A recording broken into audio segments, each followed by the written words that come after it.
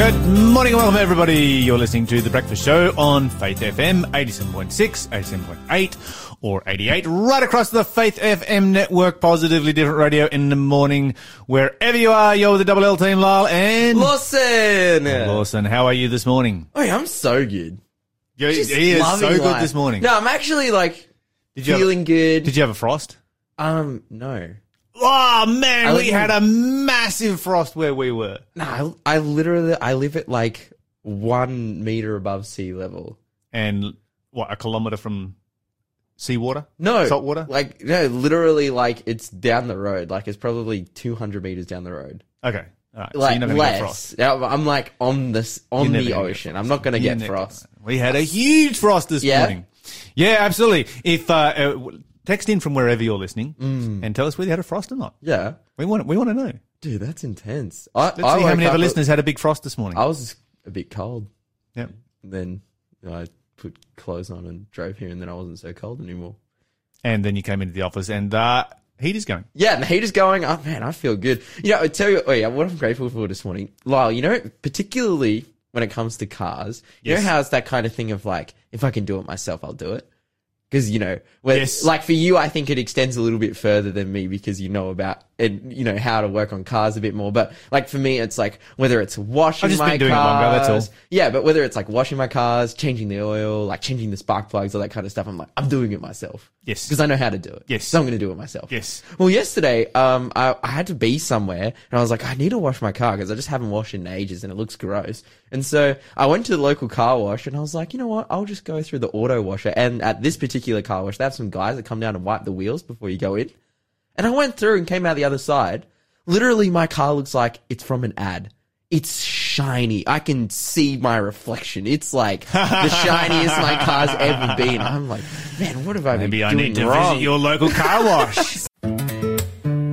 You're listening to the Breakfast Show podcast on Faith FM. Positively different. All right, Lyle. Positively different news. Yes, you've been wanting to talk about this for days now. Well, I know. Well, since I found out about it yesterday, cool. Lyle, it's time. It's time. Flying cars are here. Flying cars are here. It's time, bro. Oh, this is amazing. Essentially, in Slovakia, which is the most random place for a flying car to come out of. In Slovakia, this guy has created the first ever exotic sports car that is also, a plane. That is epically cool. And it's like in the most car plane way. Like it's not, you know, it's not just like. So basically this thing has, the tail plane is just like kind of the fin that you'd have on the back of a sports car. Yes. So your vertical and horizontal stabilizers at the back is just the fins, you know, just a little bit oversized. Yeah, actually massively oversized. It looks like a race car. It's got like huge. Exactly, but this is a sports car, so it kind of suits the car. It kind of suits the car, and then it has wings that come out of the side that kind of fold in once they're not in use. And so when you're driving it down the road, all of the rear controls are still there, but it just looks like a car. Yeah. And then you just pop the wings out. And then you just pop the wings out. And then you just take off. Is this piston engine or jet engine? No, it's got this gas engine. That's the only thing that I see lacking in this. Okay, so let me just give you a rundown on the car. It's named the Air Car, which is classic name. It's made by a company called Klein Vision, and the founder Stefan Klein has been working for 20 years to get this off the ground. He's like, literally, the prototype's been in prototype for 20 years. Like he's wanted to do this. And you know, it's the car itself. It's, you know, actually quite. So is this like a gas does it have a propeller or not? Yes, so it's got a propeller. It's got a propeller. It's got a propeller. So, during the maiden flight, the air car was able to reach a cruising speed of 105 miles an hour. That's like around 170 Ks. That's decent. At an altitude of 8,200 feet. So that's 2.5 Ks off the ground. With a fuel economy that would be able to maintain its trajectory. So it'd be able to fly for 600 miles. So that's about 1,000 Ks. Yep. So you'd be able to fly like to Brisbane. Cessna. It's basically a Cessna. Yeah, 100%. But it's a sports car. But then you land it and you pull the wings in. You push a button and it's all electronic. It's not like, you know, remember when they were doing like kind of the first convertibles and it was a bit particularly like the Targa Top ones where it's a bit hunky junky. You have to get out and push it down. Yep. No, you push a button and it like the wings disappear. like folds in, and then you go and drive it. This is very cool. See, here's what I think they should have done with this. Mm-hmm. They should have used a jet engine, right? Oh yeah, okay. Because then you'd have a propeller out the back. And so it wouldn't look that obvious. Yes. It would kind of sound obvious. But you could have the jet engine so that you could either use it to turn the wheels, because back in the 1960s, Plymouth in the United States built a production car with a jet engine in it, which just sounds insane when you hear it going down the road. But then you could transfer when you take off from wheel power to exhaust power. Hit the afterburners and away you go. Well, you could actually just have, because this thing here, the whole. I'm sure they've researched it and decided this was a bad idea. So. Yeah. Well, the whole thing runs off like a seemingly underpowered motor. So it's like a 160 horsepower gas powered BMW engine. Right. So it's incredibly like this. So what's its on-road performance like? Well, for me, I'm thinking 160 horsepower. Like it looks like That's just kind of really slow. But it's not terrible. It's not terrible. Like my car's got a lot less than 160 horsepower. Yeah, but you know, it is a sports car. But this is the thing: is that my car's got like 20 horsepower, and they're all kicking each other to death. But this is where they're at the moment. Is that this is the prototype, and the reason they picked this engine is because they knew it would be stable, and they had lots of parts for it. They had accessibility to it. But now that they've got the prototype up and going, they're starting to receive international interest through investment and whatnot. Their next plans is to like the next step is that they want to be able to upgrade the engine, allowing it to hit. They want to hit a cruising speed of around 200 miles an hour. That's their thing. That's at decent. the moment, it's at 100 miles an hour. That's decent. They want to hit a cruising speed of 200 miles an hour. And they, just going to go about that by seeing, the different engine options that they can throw in there. Yeah. I think in, the Cessna 182, we used to cruise about 120 knots. 240k, something like that. But I'm thinking as well, like the application for this thing, like to have a flying car, like, man, you could fly to the Solomon Islands. Yes. And do missionary work. No. And then because it's a sports car, you can't drive it on the roads. It's the Solomon Islands. They have lots of potholes. Oh, well. What they need is a four-wheel drive version. Is a flying four-wheel drive. This is the step that they need to take. This is how we can use it. Dude, yeah. This is so cool. I think this is amazing.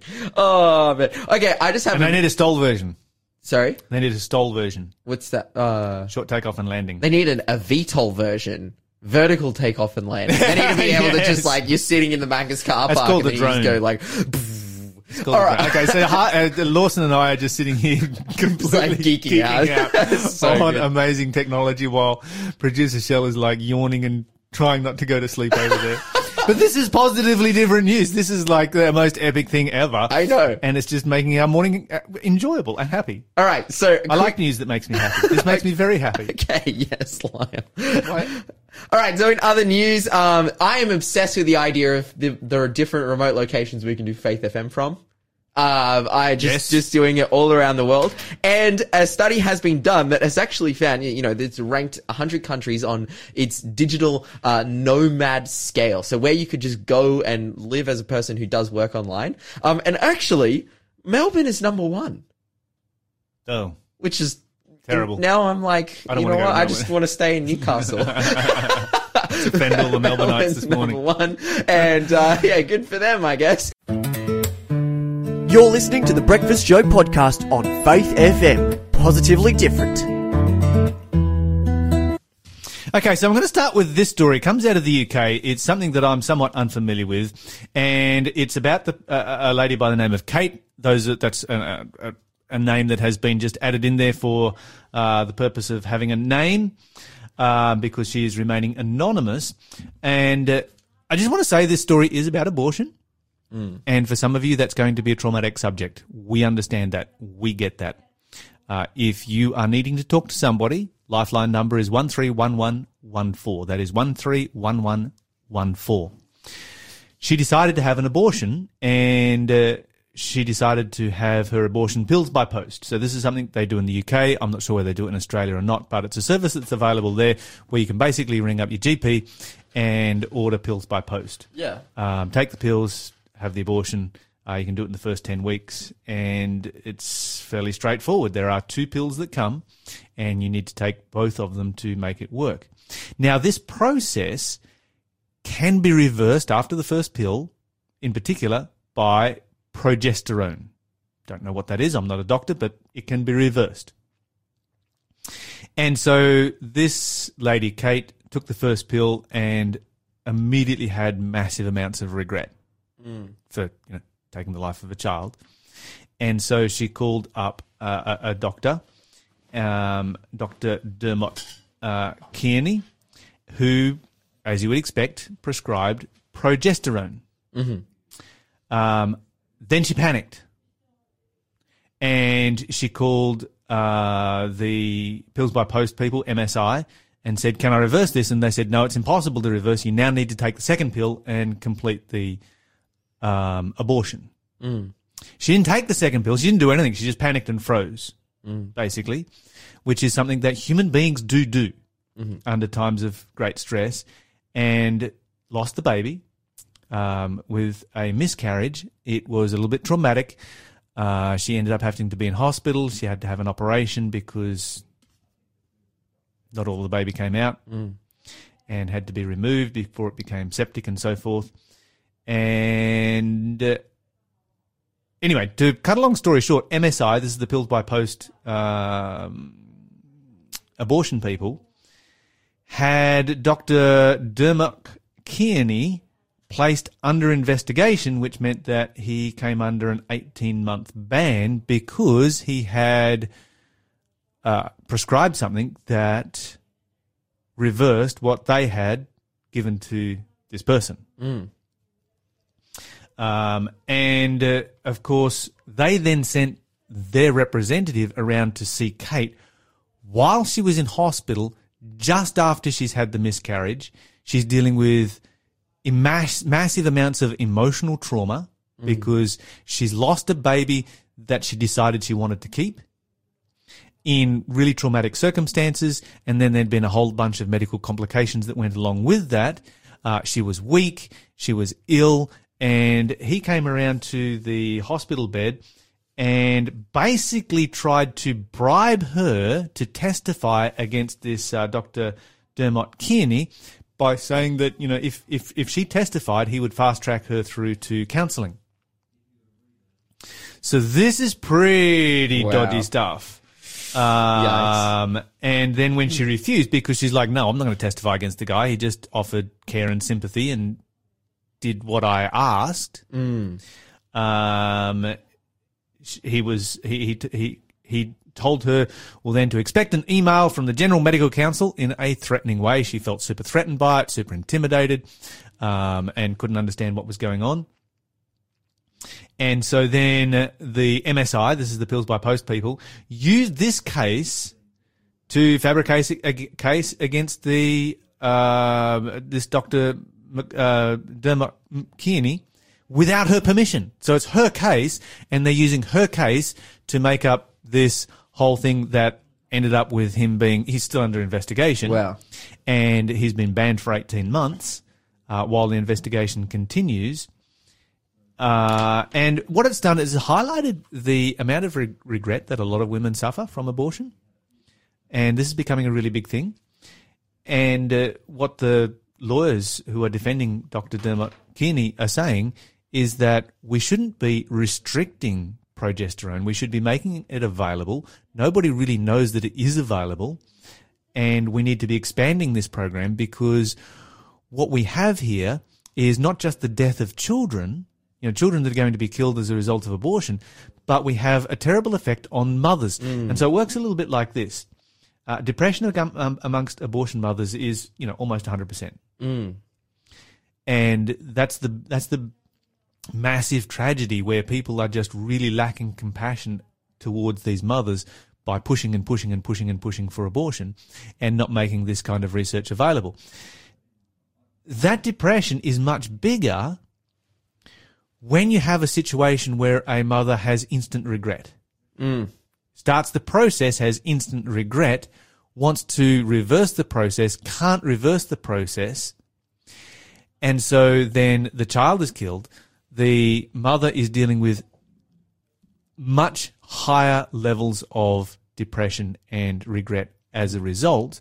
And the best treatment for that is these pills that can actually reverse the process. And, of course, MSI, trying to get the pills banned, trying to get the whole thing squashed, trying to persecute doctors who use these pills, et cetera, et cetera, et cetera. And it just is very, very revealing about the kind of world in which we live today and the attitudes that are out there, which is almost like kill at all costs.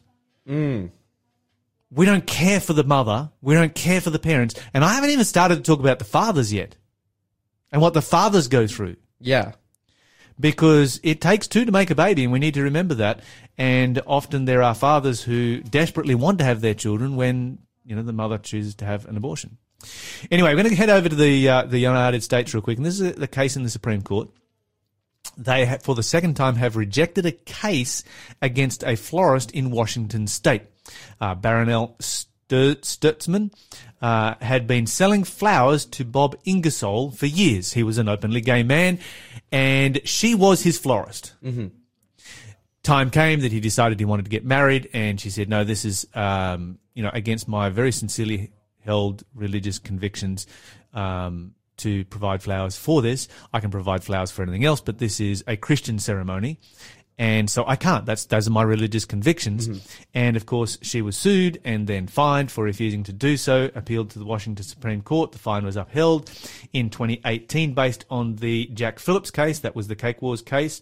It was asked that because he was found innocent by the Supreme Court of the United States, Washington Supreme Court was asked to reverse that. They looked into it again, still refused to reverse it and abide by the Jack Phillips case, and stated that she was discriminating based on sexual orientation. Well, she's kind of not, because she'd been serving this guy for years. She was just choosing not to do something that was against her religious beliefs, and so she has been fined not for discrimination, but for her faith. Mm-hmm. And that's the kind of world in which we live for. You can be fined for your faith these days. You can be jailed for your faith. You can be jailed in Victoria for just praying for somebody when they come to you and ask prayer from you, even if you live in a different state. Wow. It's a pretty wild world that we are living in. And it all reveals to us that Jesus is coming back very soon indeed. You're listening to the Breakfast Show podcast on Faith FM. Positively different. Okay. Fantastic. Well, joining us in the studio this morning is Kelvin Langman. Kelvin, it's been ages since we've had you here. Yeah, but it's good to be back. Yeah, absolutely, absolutely. Now, for those of you who might have forgotten who Kelvin is in the while that it's been here, Kelvin is our local expert on all things weird, wonderful, obscure, and wacky in the Bible. And I'm told that this morning's material is all about bells and smells. It is. A little bit from the Old Testament, a little bit from the New. A little bit of good smelling stuff and a little bit of bad smelling stuff. Ooh. All right.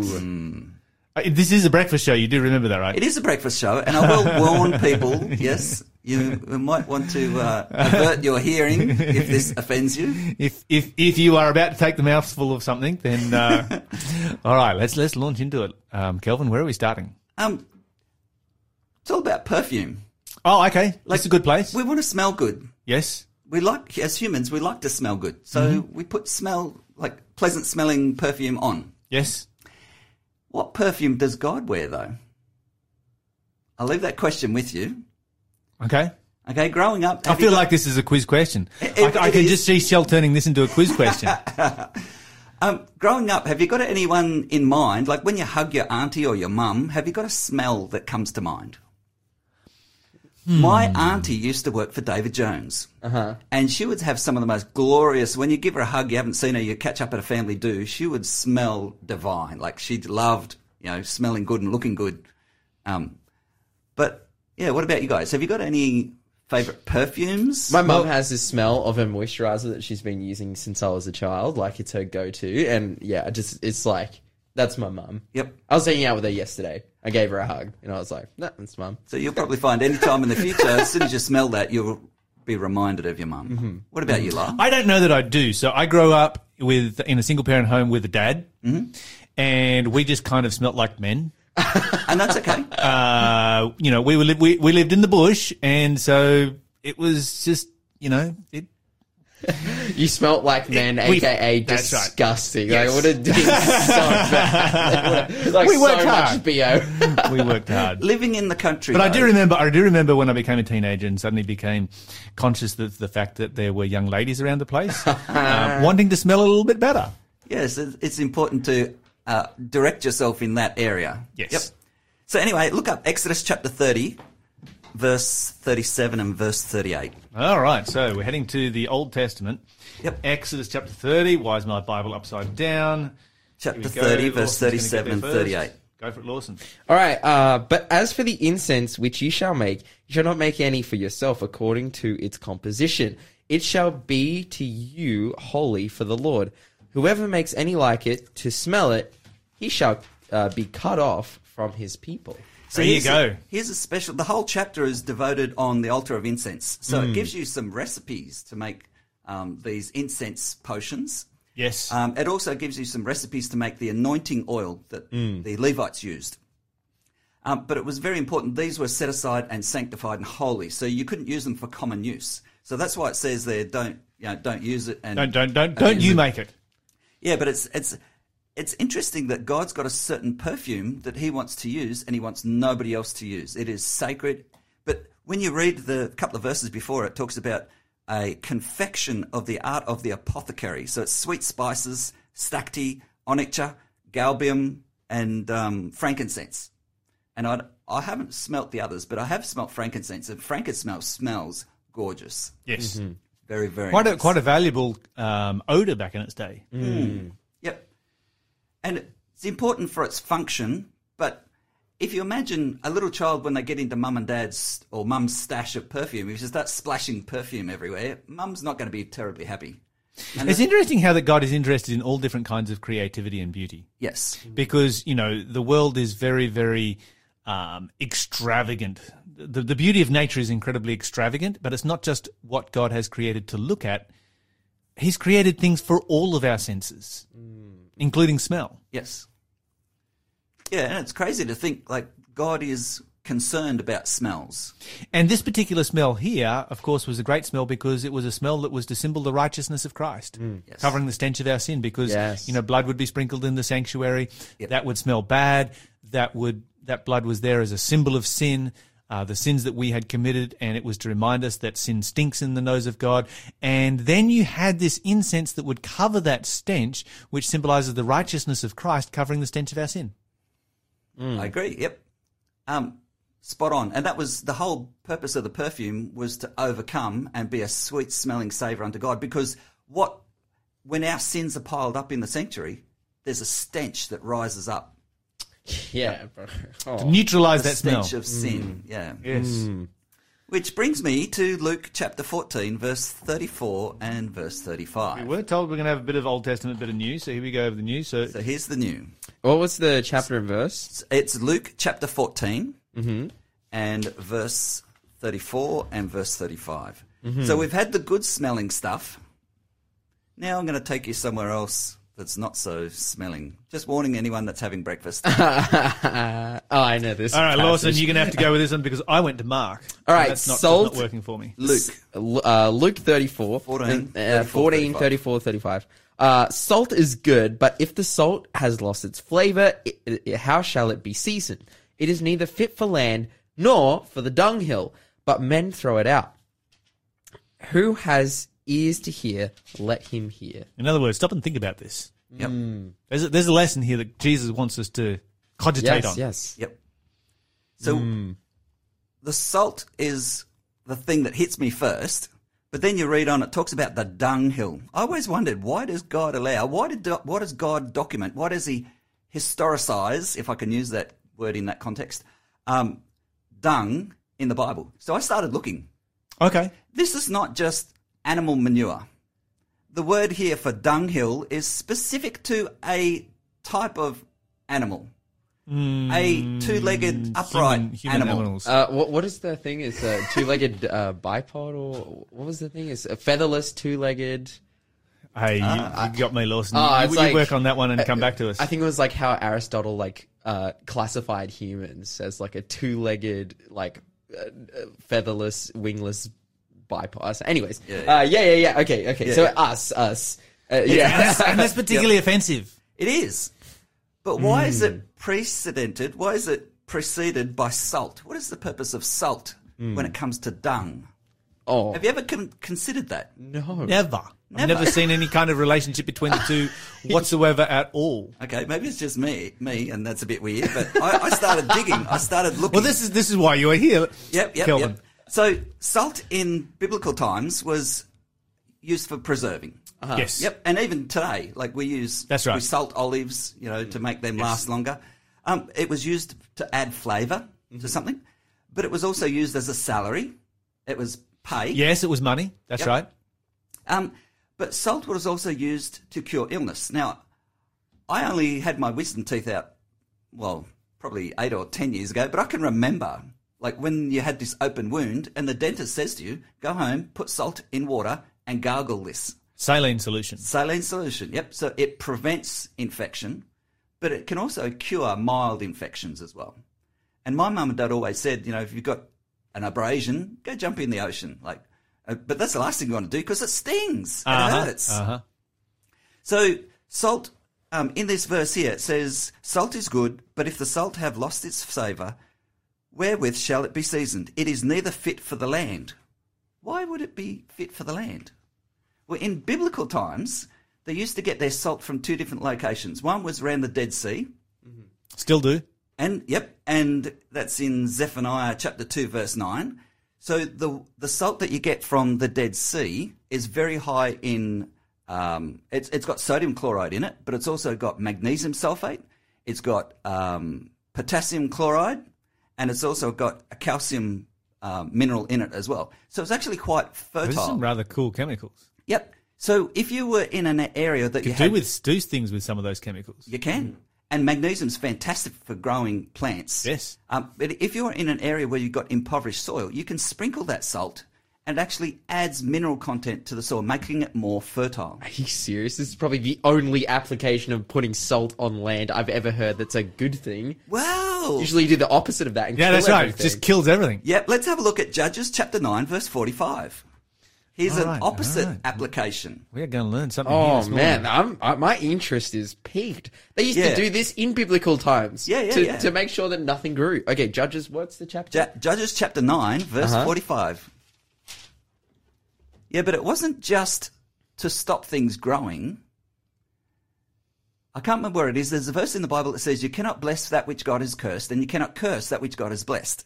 So let's have a look at Judges chapter 9 and verse 45. And Abimelech fought against the city all that day, and he took the city and killed the people that were therein, and beat down the city and sowed it with salt. He sowed it with salt. So he sounds like a farmer. He's sowing. Yes, he's sprinkling stuff like he's you would not putting sprinkle seed. Yes. This is not going to grow. So he uses, in the Bible it talks about, I think it's 2 Samuel 8 and 1 Chronicles, it talks about salt from the valley of salt. So this was a salt that is actually very high in sodium chloride. So it's a desiccating salt. But this salt, when you put it on land, it actually renders it infertile. So the Bible does talk about two different types of salt. A salt to improve things or a salt to make things worse. And this is what I was saying. You cannot bless that which God has cursed and you cannot curse that which God has blessed. If God has said something is bad, doesn't matter how you try to improve it, it's never going to improve. So here's Abimelech going around, like He a wants to farmer. turn this place into a desert. Oh, yeah. And like never exist ever again. And it says that even like the land will remain barren eternally. But this is one of the aspects of salt. Salt is a preserving characteristic. So if it renders it unfit, it remains unfit. You see, but if you improve the flavor remains flavoursome. And in the Bible it says, what good is it? It was in Luke, wasn't it? What good is salt if it loses its savour? So salt always has an influence. But the only time salt is no good is when we don't use it. And this is the gospel message. It is the gospel message. It is the gospel message. Yes. Yep. Because salt is no good while it is still in the salt shaker. Yep, absolutely. And the Bible says that we are like salt, and if we are still in the salt shaker, we're not actually doing anything any good. No, that's right. But what's interesting 2,000 years ago, you didn't have flushing toilets or what we have today. So you went down the back corner of your property and there was a mound of dirt that you would actually utilise for your bowel functions. Mm-hmm. But you would grab a handful of salt and put that on top of your waste product, if I can use that word tastefully. Yep. And this waste product was actually rendered, the odour would actually be removed by the action of the salt, but it was a desiccant, so it dried it out, so that stopped it smelling. But also, and it stopped the spread of disease as well. I was just going to say, see, in Tasmania we used to use human pine shavings. Yeah, and that sawdust is awesome for that sort of thing too. Yep. So how about that? Like That's this, absolutely fascinating. I had no idea, because it would in an environment where you did not have flushing toilets, the possibility of disease spreading is pretty massive. But this is actually a really efficient system. Yep. And everyone living near the Dead Sea, everyone had handfuls of salt. Yes. It's no wonder that salt became such an important currency, because you used it for so many. I never realised you would need to have a fair bit of salt on hand for all the different uses that it was put to. Yeah, you don't take the dunny roll out to the back shed. You take a handful of salt. Awesome. Wild. And the dunny roll as well. Yeah. Probably that too, yeah. Yeah, I don't want to get rid of all the modern conveniences, but this certainly gives you a different aspect on ancient culture, I feel. Absolutely. Wow, interesting. That's fascinating, Kelvin. Thank you so much for coming in this morning and talking about salt. Thanks for being a part of the Faith FM family. Join our community on Facebook or get in touch at 1-800-FAITH-FM.